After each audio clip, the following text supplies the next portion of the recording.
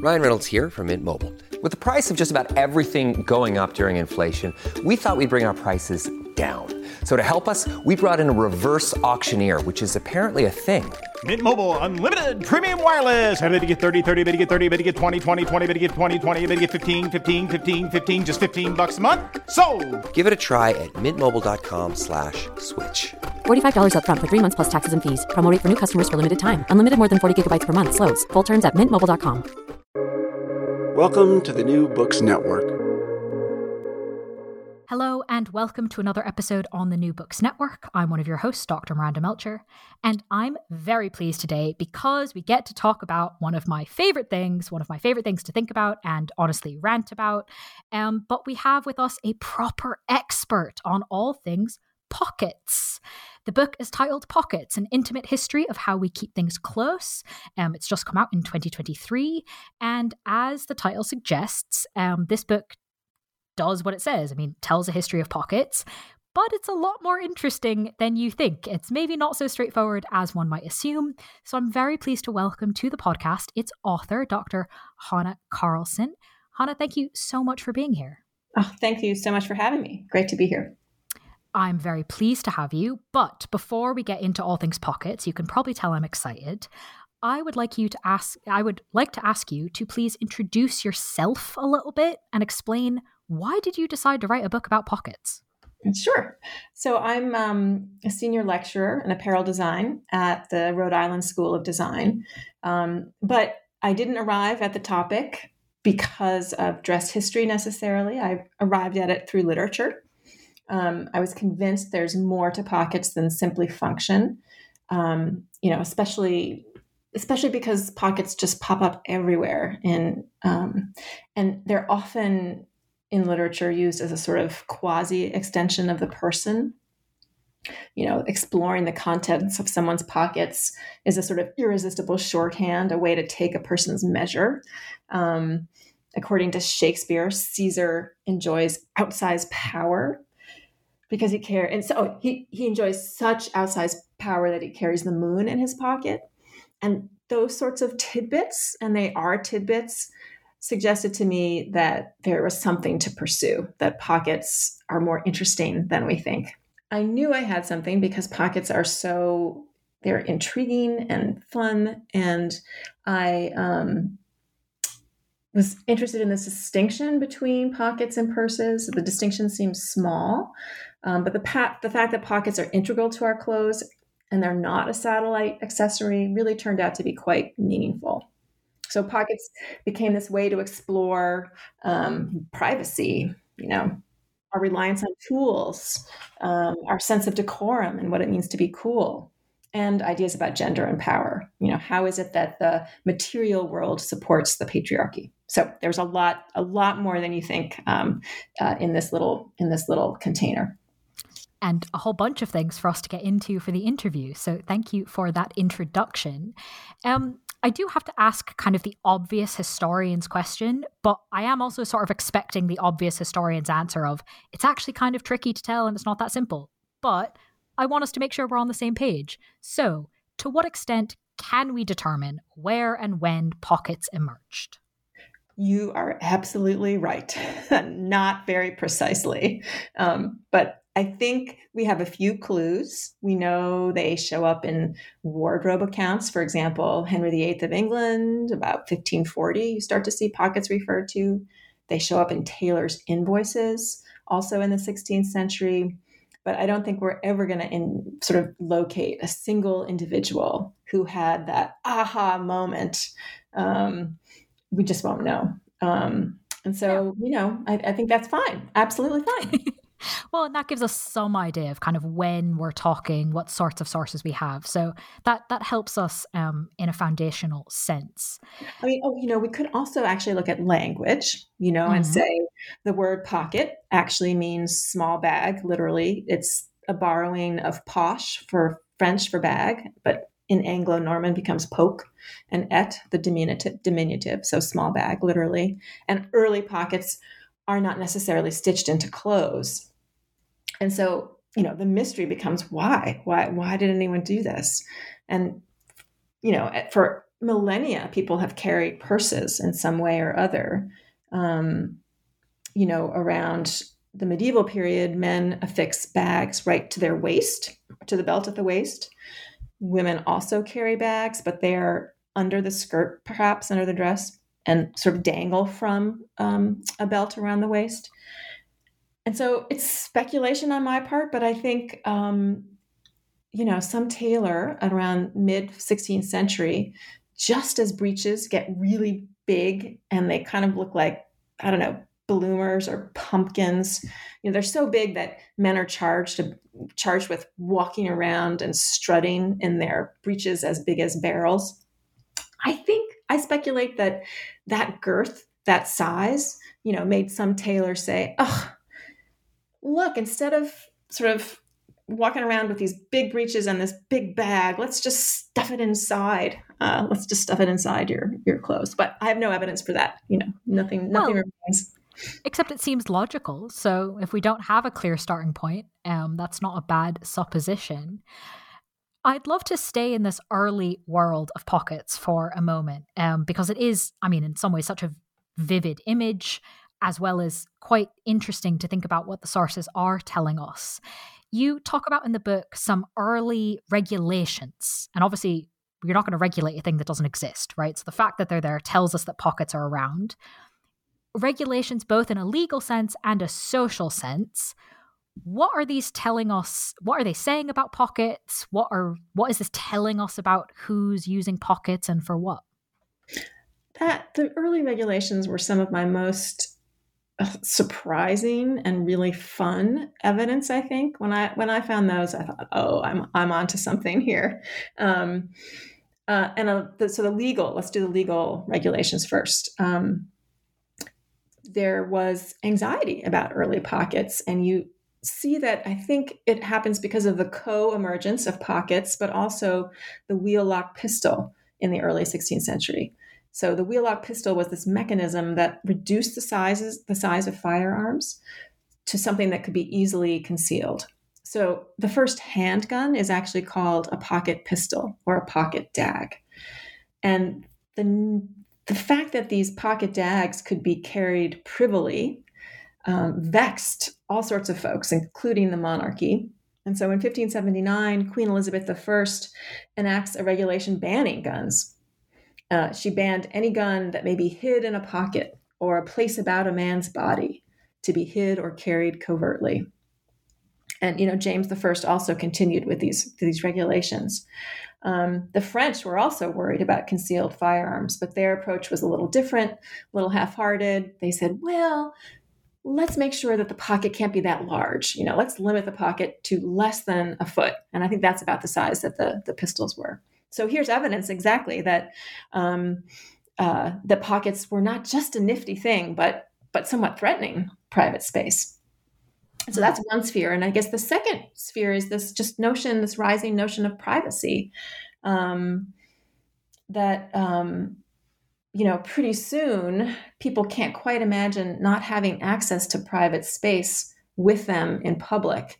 And I think that sort of mirrors the shift from, the medieval to the early modern era, this notion that, the bluster of the knight with his showy arms is out and the cunning of the courtier is in.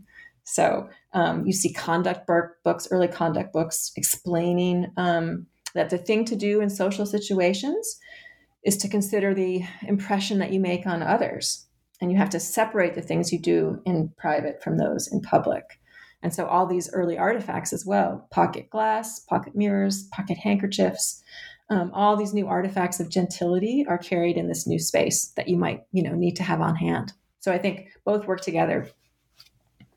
No, absolutely. And are very, in a lot of ways, quite revealing to investigate.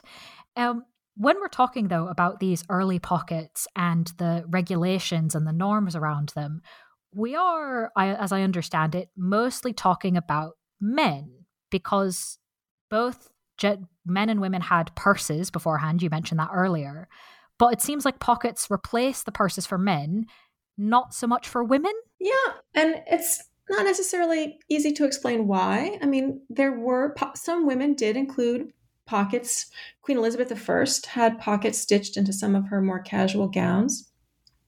But it seems as though for women, the tie-on pocket was really just much beloved. So historians call it a tie-on pocket. And that's a pocket, a bag worn under the skirt. And I'm sorry, at this point, it's still a purse. What I mean to say is I think that women just continue the medieval practice of wearing your purse underneath your skirt. It's useful. It's easy. They're great. And women's clothing hadn't changed so dramatically as men's clothing had. So I think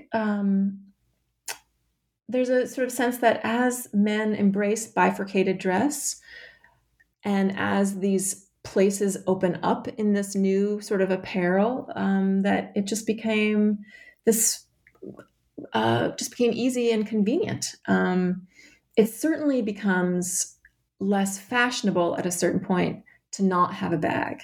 So according to Robert Greene, like in the 1590s, the purse becomes associated with out-of-date fashions. So only a plain country fellow in a homespun coat would wear a side pouch at his side. So I think, hard to say, fashion and tradition has much to do with it, as does perhaps this notion that because the pocket pistol was this sort of sensational object to be carried in breeches, maybe that helped sort of cement the association between menswear and pockets. I'm not sure. No, it's always difficult to trace that kind of thing. But I mean, it certainly becomes the case that, if the purse worn under the skirt for women eventually sort of moves up and it's carried tighter to the waist, and it's what's called a tie-on pocket by the 17th, 18th century. And you can read a lovely book by Barbara Berman and Ariane Fentino. Their book, The Pocket, A Hidden History of Women's Lives, tells the story of that. By the 17th century was the tie-on pocket. And, women loved these artifacts. They were embroidered, given as gifts. They were really handy. They carried a lot, really capacious. And so until women's fashions changed in the 1800s, it's like, we have what we need. Until they don't, but we're going to get there. Yep. Getting ahead of myself there. The reasons you've just described kind of make a lot of sense as to why they'd be popular. As we know, sort of anything associated with the cool, shiny new toy tends to be a big motivator. But there's also, as you said, tradition. So you talk about in the book that the adoption of pockets proceeds, quote, fitfully. Do you want to maybe tell us a bit about that? Yes, I do. I think what I meant there was that pockets don't begin as an artifact that is standardized. I mean, in the 17th and 18th century, with the rise of the suit, all clothes are still made by hand. And so there's really a lot of variation. You could see, for example, status in the type of cloth and the cut of the coat. But people also noted the absence or presence of pockets. Some suits and coats didn't have pockets at all. And this is noted in runaway advertisements, pockets in, for example, 1767, an apprentice runs away from a Virginia courthouse. And the court official notes in that runaway advertisement that he wore a gray cloth coat without pockets or flaps. He also had some stained leather breeches. So that notion that something as simple as a pocket might be observable suggests to me how it's really not at all necessarily standard. But eventually, pockets do become standardized in the suit, and that is really apparent by the 19th century. Pockets grow and proliferate as menswear shifts from a craft to an industrialized product. So in the 1850s, all sorts of things are moving along to make sure that suits can be made in simple ways and basically mass produced. In the US, you could walk into Brooks Brothers, as I said, by the 1850s, and almost buy a suit off the rack. And you would expect to find pockets. There was a template for them. They're part of doing business in menswear. So later on, like at the beginning of the 20th century, the critic Adolf Loos says the suit is the uniform of the self-reliant. But what I think I wanted to sort of suggest by exploring some of this 17th and 18th century moment was that pockets weren't always standard, and it was something that had to sort of happen, over time. Yeah, no, they're so taken for granted now that investigating sort of to what extent that has always been the case is, I think, very helpful. I'd love to ask you now about something you briefly mentioned at the beginning when you were kind of listing all the cool topics, or at least some of the cool topics that the book discusses, which is the idea of kind of what it means to be cool. What attitudes do we associate with pockets? I think there's a mental image that a lot of us might have, and you show in the book that if you kind of imagine someone stood up straight, leaning back a bit, and they've got their hands in their pockets, that often reads sort of as like relaxed or casual. And we might honestly not think about it more than that. But you think, and you show in the book, there's a lot of reasons we should think a bit more about that, what that pose and how it came to be. So can you walk us through that? Yes, absolutely. I think that was just so much fun. This notion that, we carry a lot of stuff in our pockets, but really the most controversial thing we carry are our hands. And what was really what really intrigued me, I think, the most was that, holding your hands in your pockets removes your hands from view. And really, most gestures require that the hands be visible. I mean, in order to, as you're gesturing the way I am right now, but you can't see me, you would have, I'm emphasizing my meaning and how I feel and what I think. And so the fact that when your hand is enclosed in cloth, that would be equally expressive was just really fascinating to me. So I think there are two sort of modes that regulate the hand. The first is etiquette, and the second is oratory, and they both come into play in the ways that we think that we read this gesture. So I traced discussion of first etiquette, and by the 18th and 19th centuries, etiquette guides warn or try to warn men not to hold their hands in their pockets. It's rude to strut about with your hands in your pockets. And the reason, of course, is because your hands then are in trouser pockets. They're in and around erogenous zones, as the poet Harold Nemerov suggests. Trouser pockets locate to lust. Their proximity to the genital area has made the gesture seem rude because it's too suggestive of the body. And so that admonition, take your hands out of your pockets, starts to appear, by the 18th century, and is repeated endlessly by mothers and educators and everyone hoping to raise genteel sons. But of course, all sorts of people find that gesture attractive. And I look at imagery that suggests that it's really first French courtiers who find it attractive. They wanted to show that, by breaking rules of manners, that they could look fashionably nonchalant. Fashion delights in mocking the pretensions of the day. And I think, in a way, the attitude is sort of just a conflict between fashion and good manners. And in oratory, in contrast, there's something more psychological going on versus sexual. So there was this idea, since sort of Greek orators battled over it, that the hand enclosed, for example, in the toga, suggested reserve. And that's different than having the hand gesturing sort of in the open air.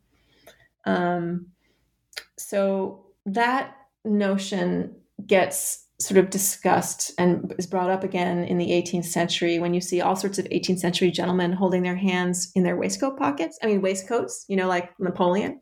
And the idea that was really gentlemanly is sort of starts to appear. But from that sort of idea, I think we have the notion that removing your hand into clothing suggests not only reserve, but a kind of emotional inaccessibility.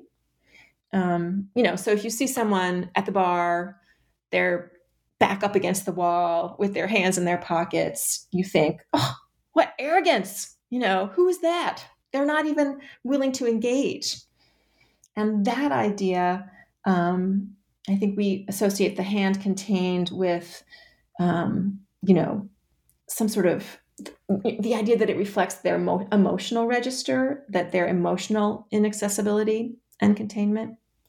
So this is all a long way of saying that I think that the hands in pockets gesture oscillates between the sexual and psychological registers.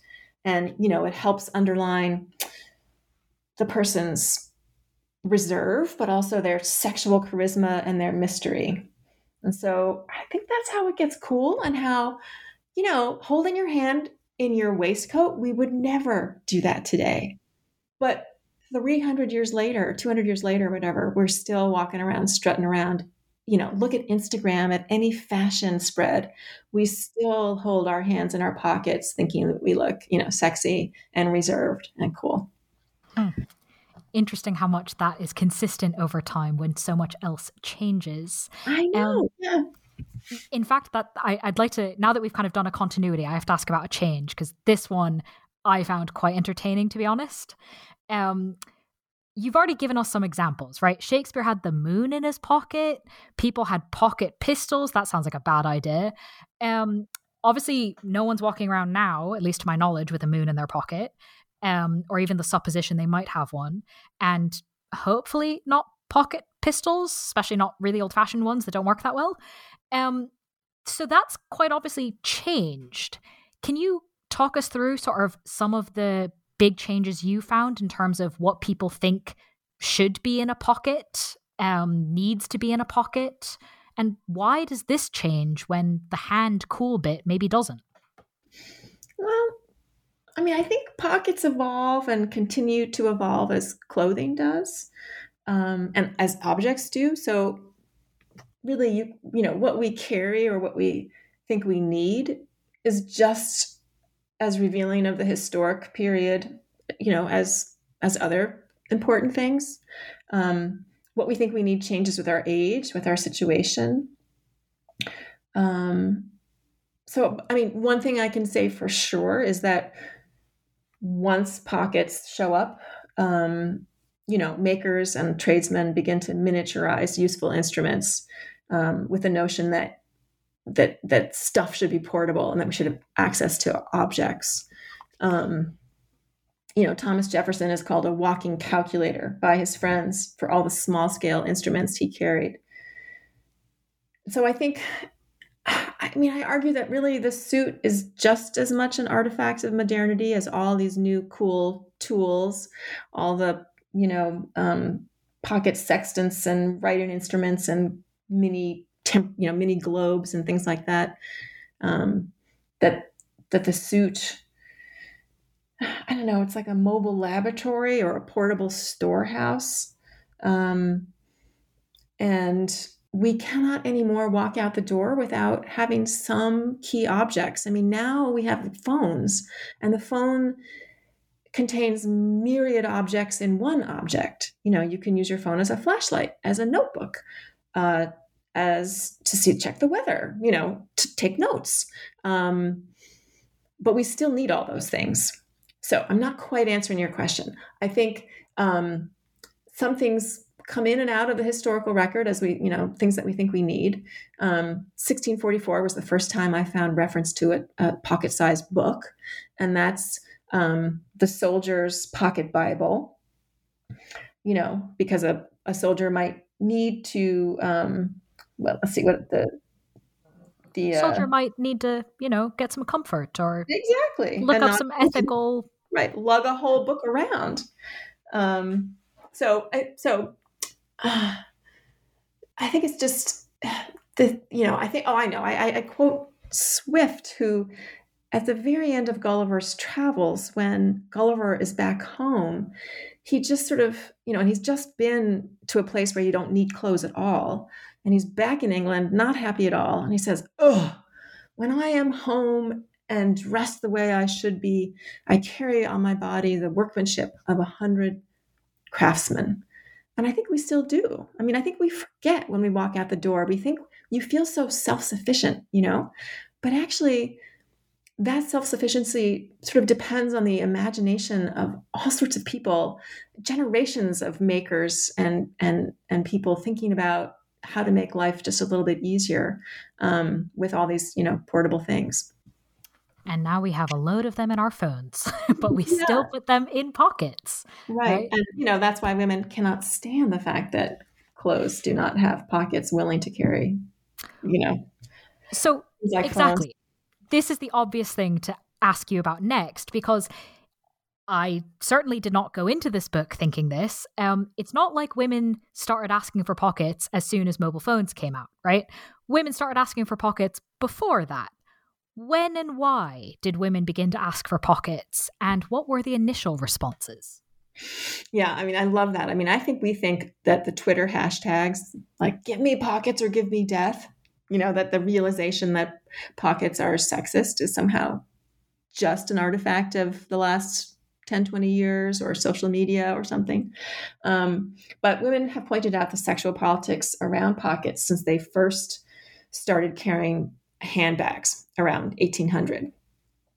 So tie-on pockets do not fit under those empire style fashions. Think of, the Jane Austen fashions where the bust is the beginning of the skirt. Barbara Berman and Ariane Fentineau point out that some pockets became narrower and women could still carry, still wear a tie-on pocket, but many, many women turned to the reticule at this point, which is the first fashion handbag. And that's when they start complaining. The complaints really get vociferous around the 1880s, and they coincide with the women's rights movements. Women call pockets their greatest lack. And the Times, New York Times, says, "We've seen women agitating with much earnestness in behalf of their right to carry and wear pockets." By 1899, the Times is also reporting, "Men's clothes are full of them. Women have but few, yet civilization demands pockets." So there's been this discussion for quite a while. It becomes a point of contention in the suffrage movement. The demand for the vote and demand for pockets are sometimes made together. And that was really, just really fun to explore, this notion that it's not some recent realization. Charlotte Perkins Gilman, who writes the novella Yellow Wallpaper, also, she was just obsessed with pockets at the turn of the century. And let's see, she publishes in the Forerunner her feminist utopia Herland in 1915, and that was it was serialized at the very same time that The Dress of Women, which was her sociological study, when she published that. And I just love that, in the utopia, she imagines this kind of unisex suit with pockets quilted all over it. They were ingeniously arranged, she said, so that it could be convenient to the hand and the body. They would strengthen the garment and also be decorative. Like, she wanted it all. She wanted pockets that could be integral, that were structural, but also aesthetic. And her complaint was that if you didn't have them, you were not prepared to meet all emergencies.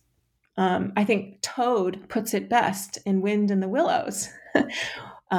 Toad is cross-dressing this is a children's book, right? I'm going to, who's the author of Wind in the Willows? Graham, right? Don't remember, but I know the book. Okay. So I think it's written first to be for, not as a children's book. It's for adults. Anyway, Toad has stolen a car and he is put in jail. And as he's escaping, he borrows the dress of a washerwoman. And so he doesn't have his pocket when he's trying to pay for his train ticket to escape. And he says, ugh, without pockets, you are not equipped for the real contest. And I think, that realization is early. And, that's a century ago, more than a century ago. Yeah, no, very much predating Twitter or anything else like that. In fact, if we go a little bit more towards the recent, but still quite a ways away, you cite Christian Dior in the book for having a famous quip about pockets. What did he say, and what can we learn by maybe poking at his comment? Well, he famously said that men have pockets to hold things, women for decoration. And I think, of course, the idea is that menswear prioritizes utility, and women's wear has traditionally prioritized beauty. And that is, in some cases, really still true. I mean, I think that's the reason a lot of evening wear, doesn't have pockets. And he was, remarking on the fact that, by the time we get to the 19th century, turn of the 20th century, this is the first time that, tie-on pockets are just gone for good, and that pockets begin to appear in women's wear. And they sort of sprout, like flowers in the spring. Pockets are everywhere, says, Harper's Bazaar.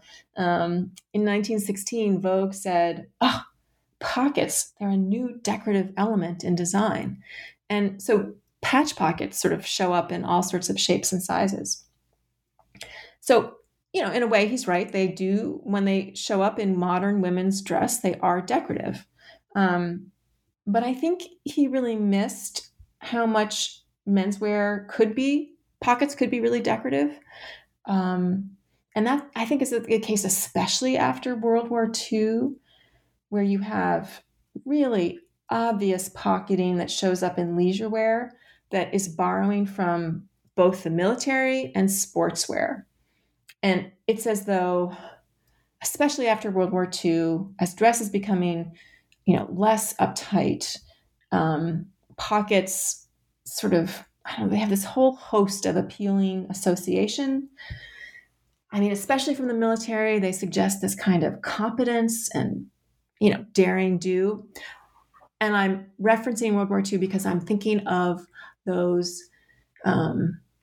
American, especially uniforms that had these really big bellows pockets all over. So it's not just the sort of 2/2 sort of safari-like pockets that show up by the late 19th century, but also cargo pockets in the pants that carry, grenades and things like that. So these uniforms were slouchy, and they, World War II was this mobile war, was not like the World War I trench warfare. And during tests of these uniforms, military, designers said, look, they can fight out of their pants and jacket pockets. Anyway, so I think, like the early leisure wear is sort of borrowing these visible patch pockets to suggest a kind of what Esquire called a rugged masculinity. And, I think Dior sort of missed how much pockets might be meaningful or decorative really for men. And I think he also missed that the decorative can actually have meaning.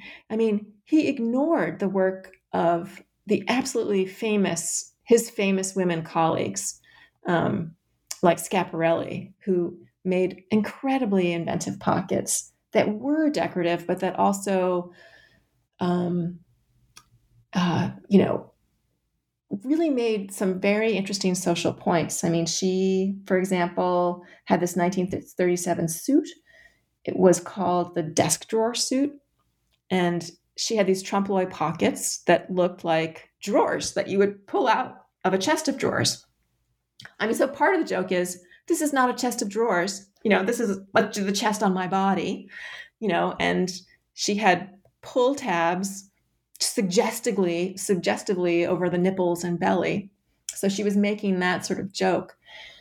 But I think she was also, some of those pockets were actually working pockets, and she let only the wearer knew which was the real pocket. And I think she was just reflecting on how important hiding places are for anyone, and that, as women are entering the working world and wearing these new sort of suits that clearly reference menswear suits but are made for women, they too are going to need things like pockets and privacy and the ability to carry all sorts of things. So I get mad at Dior when but maybe he couldn't have foreseen how decorative menswear pockets would get. He dies in 1957.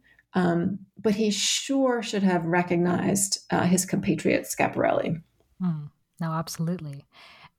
What role then do pockets play in high fashion now? Well, designers love pockets, but they're a disparate bunch.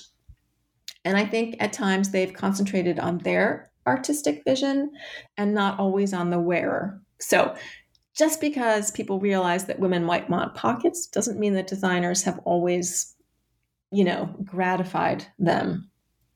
And I think really in that 20th century moment when pockets start to appear in women's wear, they no sooner come into use than they come into play for designers. And designers use them for all sorts of their imaginative projects. Designers have crafted pockets into all sorts of shapes. Some are whimsical. Sometimes they mimic other things. So tennis nets and the bureau drawers I just mentioned of Schiaparelli, but also she made famously these pockets that looked like really hot pink, lips right at the hip. Some have looked like scattered playing cards. Others are really serious and look aggressively functional and are zippered and have lots of hardware. And they suggest the wearer really means business. But jokes and double entendres abound with pockets. Some designers reflect on pockets' intimate placement, and they sort of use pockets to highlight the contour at the breast or the hip, even the buttock. In 1993, Jean-Paul Gaultier famously sort of puts these freestanding cargo pockets right at the seat at your bum, which bounced as the wearer walked. And the more you stuff those pockets, the more they bounced. So clearly there's lots of playfulness there and sort of this, reflections on the body. So whether they're obtrusive or whether they're designed to be unobtrusive, I think designers certainly have just, it's something in their expressive toolkit. It's something really to have fun with sometimes. Just those images are fabulous, even just describing them. And I'm sure there's probably people Googling them as you talk to get a sense of this playfulness. As a penultimate question, I'd love to sort of surface something we've been hinting at a little bit, right? The idea that pockets are necessary to be prepared for the outside world, versus the kind of playfulness of it, the mysteriousness, the cool. We often, I think, especially today, frame pockets as being about women not having them, as being an issue around gender, around patriarchy. And I think you've clearly proven to us that that's still very much a relevant lens. But what happens if we maybe look at an additional lens or a different lens for this debate as being between people who worry a lot versus people who are maybe especially optimistic?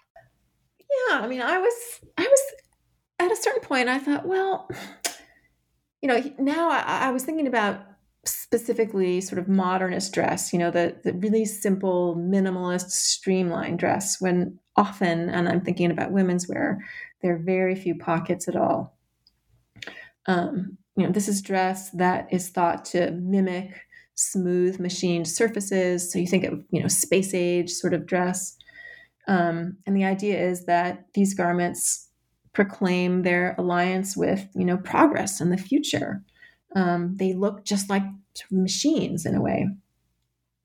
And, rather than necessarily misogyny, I think sometimes this disavowal of pockets, this hope to get something completely smooth and clean, can be traced to, futuristic fashion, to the folks who really hoped that maybe the future in the future we could abolish this need for things, abolish encumbrance.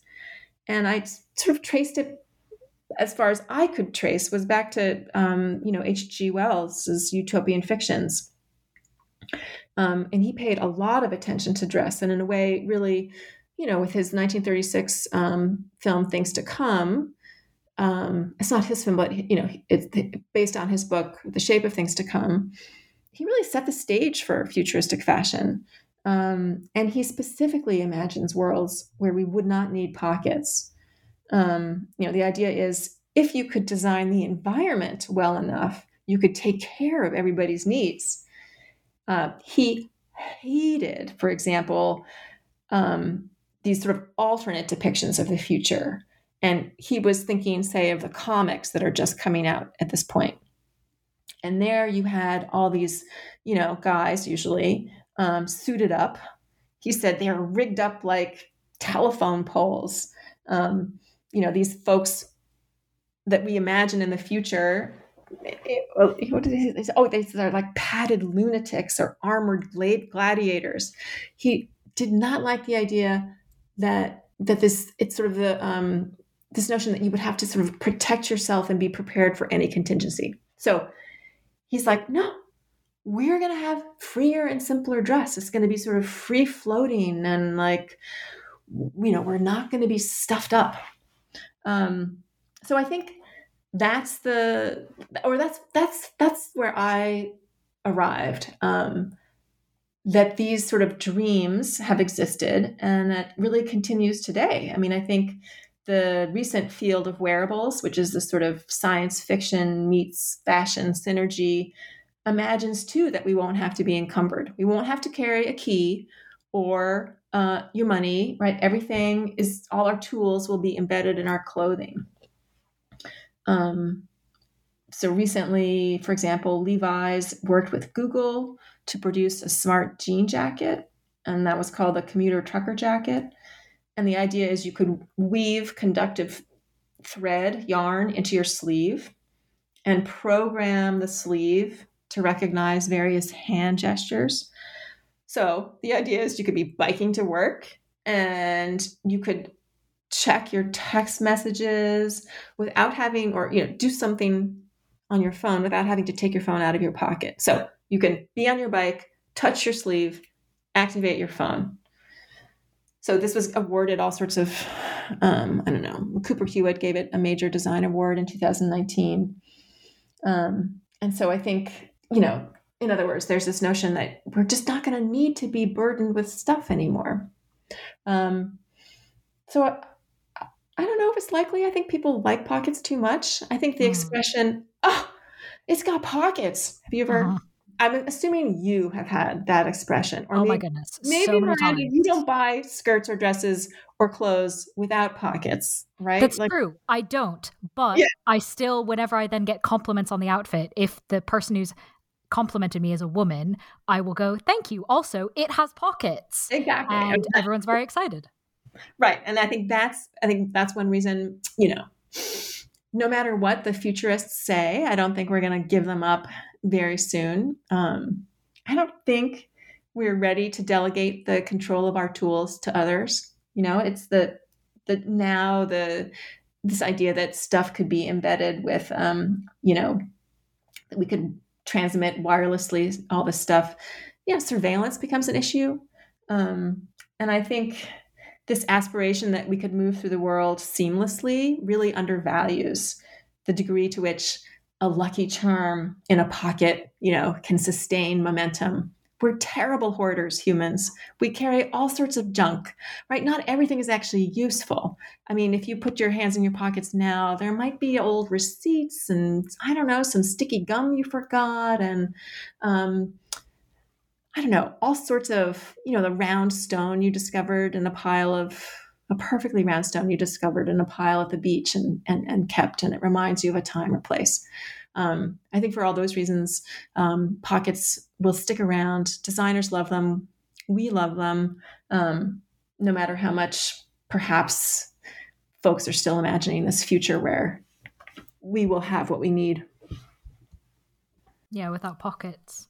Why not have both, right? Why not have pockets and cool tech? We shall see. That remains very much in the future, but that's actually the theme of my final question.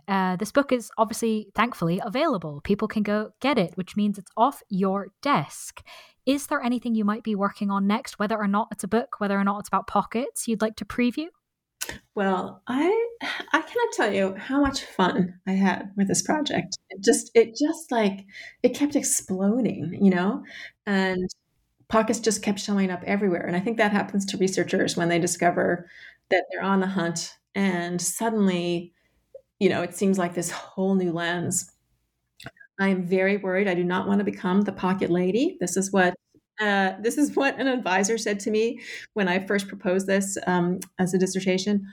Oh, you're going to be the pocket lady. So I am looking forward to maybe the next project, which I can't say what it will be next yet. But I hope it doesn't have to have 500 years of history. That was long. I had to tiptoe in disciplines that are not my own and stick to my guns, and so I do hope that I will continue to write about objects, but I'm not quite sure yet what, but I hope it's a little more limited range, perhaps. Fair enough. Not quite so entangled with all sorts of so many things. Well, fair enough, but we're very glad to have this book, again titled Pockets, An Intimate History of How We Keep Things Close, published in 2023. Hannah, thank you so much for being with us on the podcast. Oh, so lovely. Thank you for reaching out. I'm so happy to be here.